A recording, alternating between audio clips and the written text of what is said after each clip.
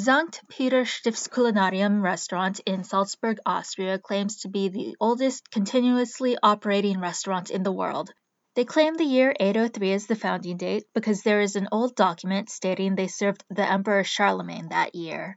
I'm a little skeptical of this claim because the current restaurant is on the grounds of St. Peter's Abbey, a monastery established in 696. One, it was probably the abbey and not the modern separate restaurant that served Charlemagne. Two, an abbey, a home for monks, is not a restaurant. Three, I highly doubt Charlemagne paid for his meal. And four, I couldn't even find a copy of the document that supposedly says either the abbey or the restaurant served Charlemagne, but it's still a fun story.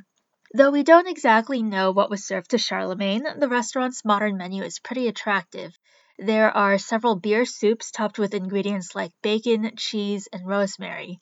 There are some dessert dumplings served with plum jam and homemade eggnog.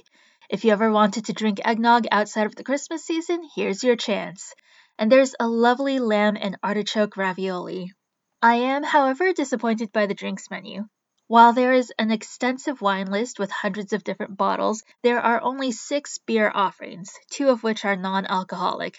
Austria has a rich beer tradition, and I'm saddened that beer isn't featured in such a historic restaurant. Well, there's always the beer soup.